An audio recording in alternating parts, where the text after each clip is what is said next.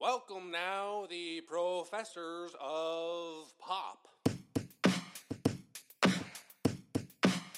Professors of pop. Professors of pop. Professors of pop. Professors of pop. Professors of pop.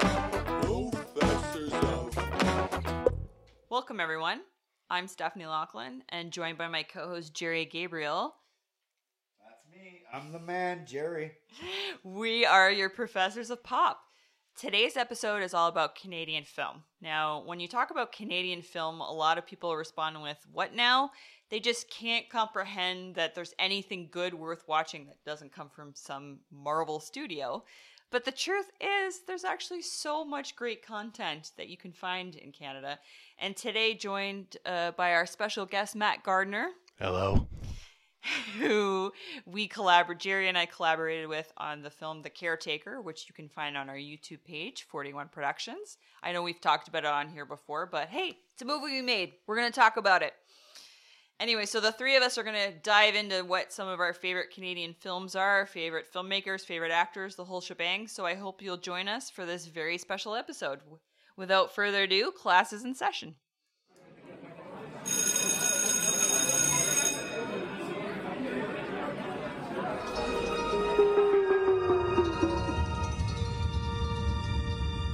Coming up on the last night on the planet, and you're listening to CKRT. Good evening. I'm calling from the gas company. Rest assured that we will do our utmost to keep the gas flowing right until the end.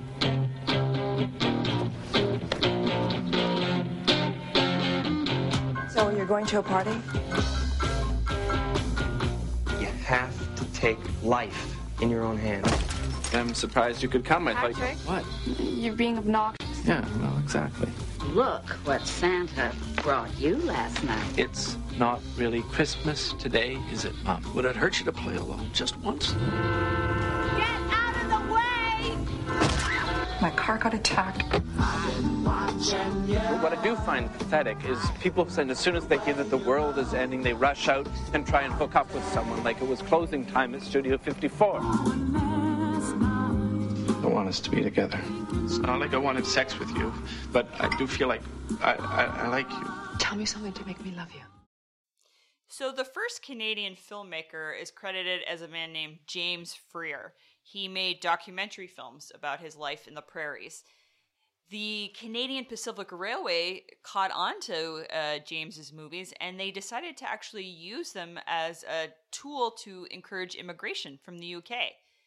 The whole promotional event was so successful that they tried to do it again several years later, but by then people in the UK had cued into how cold Manitoba was and didn't want to come anymore. The first Canadian feature film that actually ended up being a success both in Canada and the United States was called Evangeline, but unfortunately that film is lost today, so no. So the National Film Board of Canada established in 1939 as a way of producing propaganda films for the Second World War.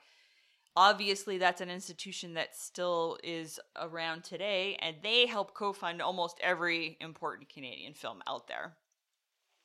When you examine the history of Canadian film, in my personal opinion, the 1970s and the 1990s were the two best decades so far for Canadian film. In the 70s, you have stuff like Going Down the Road, and I saw recently they made a terrible sequel to it called Going Down the Road again in 2011. I do not recommend that, but I do recommend checking out the original 1970 film. It's great.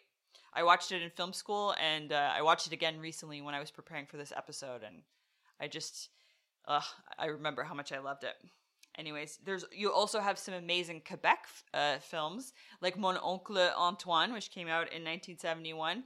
Speaking of Quebec films, I have to say, rest in peace, Jean-Marc Vallée. You were an amazing director, and I loved everything you did. Crazy is probably my favorite Canadian movie of all time. So you will be missed, sir. Anyways, but as I said, as we were moving into the 1990s, that cues in with my pick for today's episode, which is Last Night. Is it okay if I just go first? Yeah. Talking about. Yeah. So just go into it, and then we'll start chatting. Yeah. Okay. Yeah. So. And that's how you went from. Yeah. So the other decade, besides the 1970s of Canadian film that I love so much, is the 90s, because that's when you start getting, oh my God, the Paul Grosses, the Don McKellars, the David Cronenbergs, Crash, which is ridiculous. You but get like a scene, like a Canadian. Yeah, scene they of literally great call it actors. the Toronto New Wave, which is so pretentious. But you know what? A lot of those guys are really great. She's Toronto and New Wave, pretentious. Like in the same sense. Anyways, so the 90s produced my favorite Canadian film, which is Last Night. Now, even people who have never heard of any Canadian films before will know the star Sandra Oh, who's currently in Killing Eve. You've got Don McKellar. You've got even isn't David Cronenberg in it? Yeah. David Oh, Cronenberg he's is the guy- yes. the Gaz guy who calls you to tell you that It's the Gaz most is running. Canadian end of the world movie of all time. Everyone's so nice, and you've got the gas company guy calling you till the very end. Yeah, I thought it was a very realistic way of how people would behave kind of at the end of the world. There'd be like groups either like, tossing buses over, and groups like celebrating like it's New Year's Eve. Oh, and then you have the Sarah Pollys who join like a religious cult, right? Wasn't that? No, she joins like a group of people who are just celebrating. It's like they're treating it like New Year's. Oh, They're yes. counting down. And I thought that was pretty funny. My favorite thing that happens in the little snippets in it are great. There's like a giant Randy Bachman concert where everyone's jamming to Taking Care of Business. Yes. I thought that was hilarious. I totally could see a bunch of people spending their last hours doing that.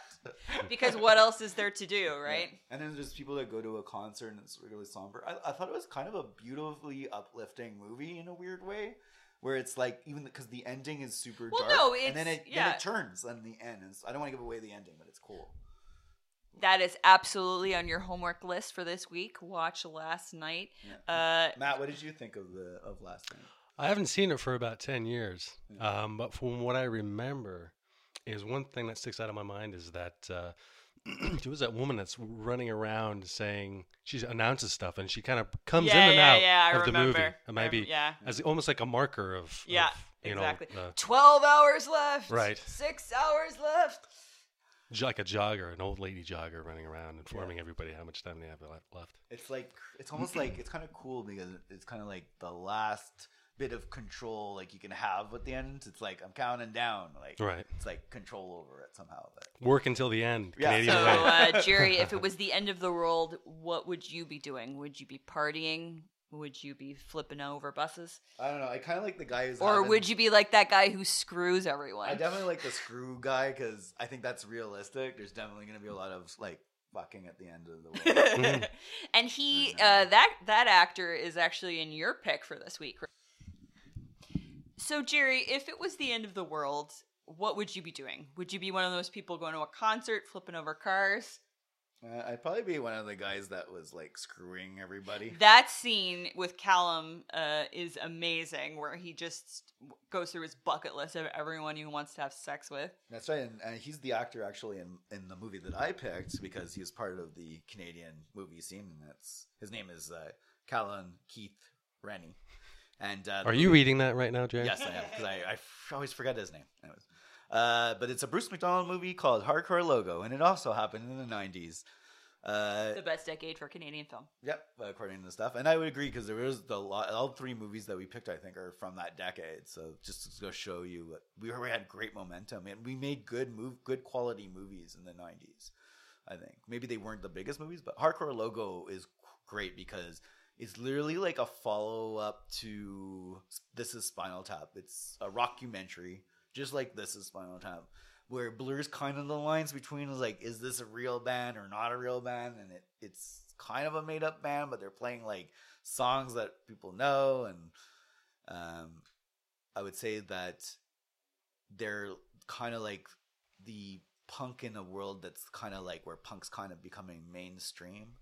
So they're kind of dealing with that. They have the band's guitarist has become like a famous guitarist, and he's in another like an alternative rock band, and he's making money. So basically the lead singer from the band I used to be in kind of like lies and tells them that someone is sick. I was going to give a little bit of spoilers. It turns out this guy is not sick, and he's doing a benefit concert for Everything guys. we talk about on this podcast should be spoiler alert. Yeah, yeah. Because we rarely talk about new stuff. We have the magic. We're gonna record the spoiler alert later. Yeah. So everything he's told is a lie, and then it kind of boils over in this kind of this tour that goes off the rails, basically. Like once the point of the tour is no longer like the point of the tour, it just goes off the rails, and the ending is like pretty cool. Is it Bruce McDonald's best film? I think it is. I think it's one of his. It's definitely one of his better films. I think Highway 61 is a great film too. But it's great. It's got a great cast, great Canadian talent there. I mean, if you're a fan of Battlestar Galactica, you'll know the actor, and he's done a bunch of other stuff. Like he's a great actor. And the tension's really good, and I really like rockumentaries, and it brought it back, kind of like it was bringing back kind of there wouldn't be FUBAR without there wouldn't be and it made like, it's a good format for Canadian movies because it doesn't cost a lot of money. Exactly. You can make it like you're filming a documentary, and we just don't have a lot of money to make movies. The 90s movies were really expensive to make. Remember that, you know? They made a sequel to that in the 2000s, didn't they? Hardcore Logo too. Oh no, I didn't hear that. Yeah, they made Hardcore. I'm going to be watching that this weekend. I forget who's in it. I think I might have watched the whole thing or just part of it, but it wasn't. No, it's probably not good. It's not comparable. It seems like it's a one-time thing with this movie. Yeah. Especially the way it ends. Anyways. They want to keep that money machine rolling. Yeah, it's like FUBAR money, baby. They made FUBAR 2 too. They have milked the shit out of FUBAR. The first one was great, but then I think they did 2 and 3 I'll be honest, a TV show. And no, 3 I never saw, but 2 was kind of good when they go to Fort McMurray. Because you just see how dirty Fort McMurray is as just a general place. I remember we saw it, yeah. Not to bash anyone of our fans in Fort McMurray. You know who you are. That one guy. It's an epic Canadian movie about music, and it's kind of like Matt, your movie is also about kind of a musician music. Yeah, musician. Canadian. It's kind of actually lightly based off of Brian Wilson, inspired by Brian Wilson. Yeah, kind of talking about that. But it was made, this is Whale Music from 1994, directed by Richard J. Lewis, who also directed, you might know him as a director from Barney's Version, 2010, starring Maury Chaykin, who passed away about, 10 years ago. Cindy Preston plays Claire. And Paul Gross makes an appearance in some shots, scenes here and there. Paul Gross makes an appearance in a Canadian film? Shocking. He does. It was driving me crazy. I'm like, who is this guy? I've seen him before. Uh-huh. It's the Due South guy. With a mullet. Yeah. Epic. It was pretty good. So it takes place in BC, it looks like. Although I don't think it ever... It's supposed to be Toronto, but it's obviously BC. I see like BC... Why can't they just call it BC? It's obviously called the BC. city Vancouver. Yeah. So weird. And maybe they thought it would sell better to an American audience if it took place in Toronto or something. Really? Who knows? Yeah. So the story begins when this recluse, aging rocker, Des Howell, is kind of wandering around his mansion. It's kind of a decrepit mansion. He's kind of a ghost, with his past memories and stuff like that. And one day he finds this woman laying on his couch. At first he just thinks it's a hallucination, right? Because he's all, his brain is damaged from drugs, so he's kind of living through past traumas and stuff like that. And during the first 2 interactions with her, he thinks that she's a total hallucination until he realizes that she's not. And she basically kind of fixed up the place, tries to help him out, get him back on his feet, buying him groceries, stuff like that. I guess he faces, as an audience, we kind of see into the past traumas that he's experienced. Mostly is the death of his brother, Paul Gross. I It think was like a double thing. It was like Yeah, he caught his brother and his wife like cheating on him. You find out later on in the movie. Yeah. There's a scene where it's kind of ambiguous. He just, he walks into the room and he sees something that looks like it's obviously a flashback of people, screwing like baboons, fucking like baboons, as he says. It's a good way to see how his mind is like he had a brilliant fractured, mind, and it like fractured. He's just basically incapable of living a normal life. You have two horrible things happen in a row, like right. you get a shock and then you go into another shock, and it could. And this man has baggage. Baggage, and Claire also has like baggage too. Like she was, I think, sexually assaulted by her stepfather or something. Yeah, she's kind of a broken child. Yeah, kind of a character that helps Des out, and in doing that, kind of dredges up bad feelings, and he kind of goes off the deep end during the climax of the movie, during the dinner party scene.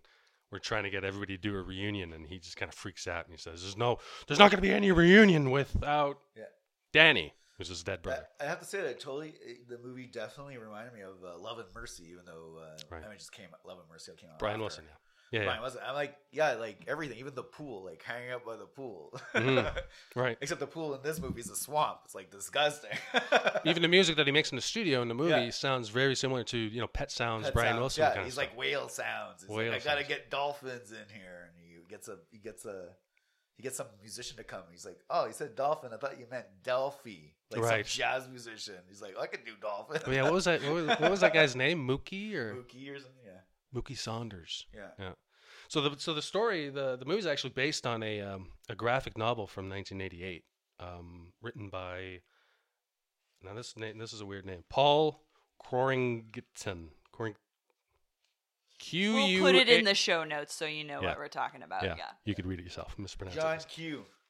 And he actually was awarded the Governor General Award in 1988, same year. Yeah.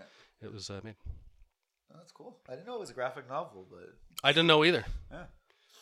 Actually, a lot of great stuff is adapted from graphic novels. Yeah, like The Watchmen. Mm-hmm. Yeah. But they're not Canadian. This one's Canadian. Yes. Right. Canadian. Unless I'm sure there's some good Canadian graphic novels that people can do as movies now. I don't know. Not really into the graphic novel scene myself. I don't know what's going on there. Films and music, I feel like, are Canada's I'll be honest greatest with you, strengths. If there's a graphic novel, I'm like, is there a book version? I'm like, I'll rather read a book. Mm-hmm. Like, you know what? Fair enough. We're actually pretty great writers too. Yeah. No, I'm a book guy. Like, I'm either a book or a movie or like a sound. But okay, so I appreciate the art form and I understand it. Yeah. If we're wrapping up here today, are there any other Canadian artists you feel like just giving a shout out to? Denis Villeneuve, the guy's a genius. I have not seen the new Dune yet, but I've heard good things. Yeah. I mean, I really liked it. Like, you don't like Xavier Dolan? He's done some pretty cool stuff that I like. I don't know. Ever since I saw him outside screening at TIFF, like flirting hardcore with the lead in his movie, it was pretty funny. He just struck me as someone who's a little too into himself. Yeah, James but Cameron. I do admit that Mommy is an amazing movie, and he deserves all the credit he's gotten for that. But I haven't really seen anything since then. Go. And Matt, if we're closing things up here today, any other Canadian artists? It could be something besides film. Just anyone else you want to give a shout out to that's Canadian that you appreciate their work? All I do is watch movies, so I don't know. Last night no, it's not true. Last night I watched Scanners for the first time. Classic. I've never seen it for some reason. I don't know why. It was obviously filmed in Montreal because we could spot out some of the scenes and stuff like that. And of course the head blowing up, famous scene and stuff. I would say it wasn't my favorite Cronenberg movie. No, me neither. He's done so many. I just saw The Dead Zone, and it's excellent. Like, Dead Zone's a classic. Such a good movie. Yeah. I actually saw it before, just recently. And I was like, oh, I can't believe I've never seen this movie before. Okay, so if we are wrapping up today, as always, what's your homework from this episode? You've got to watch Canadian movies from the 70s and 90s, like Going Down the Road, Mon Oncle Antoine. You've got to watch every single French Quebecois movie made. I highly recommend Crazy if you're going to start somewhere.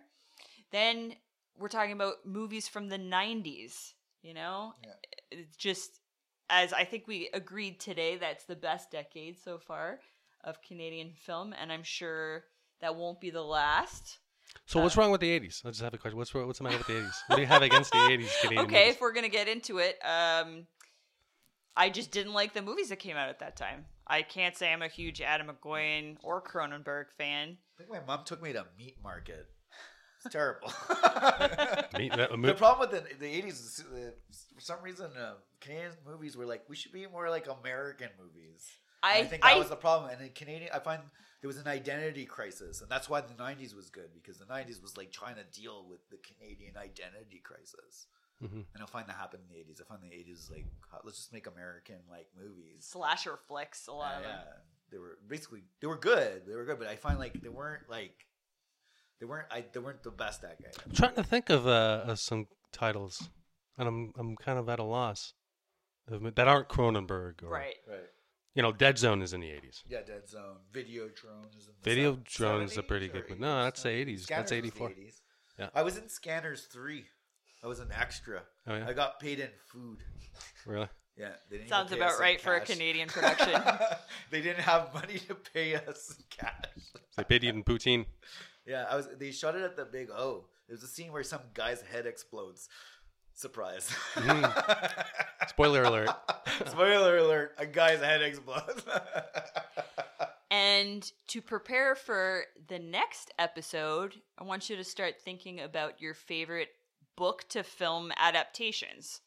Our next episode, we're going to be talking all about that with special guest Elizabeth Laughlin, who happens to be my sister. Oh. So as always, don't forget to check us out on Instagram and Facebook. We go under 41 Productions. We are the Professors of Pop. Thank you very much, Matt, for joining us. Yes, thank you, Matt. Matt, we haven't seen you since we made that movie, The Caretaker, which you can find on the 41 Productions YouTube page. That's right. What happened to you after that? I don't know what happened. I got into like some serious stuff, and I like your shots. You did a lot of cool shots in that movie. Very impressive. It was fun to do. It was the first movie I made, I guess, without a family member. I guess you could say that. Right. So it was us three, and we basically it was a trial and error kind of experience. Yeah. Just, for next time when we're making something, know what not to do. Yeah, exactly. That's the thing that's the way to make movies is you got to keep making them. Right.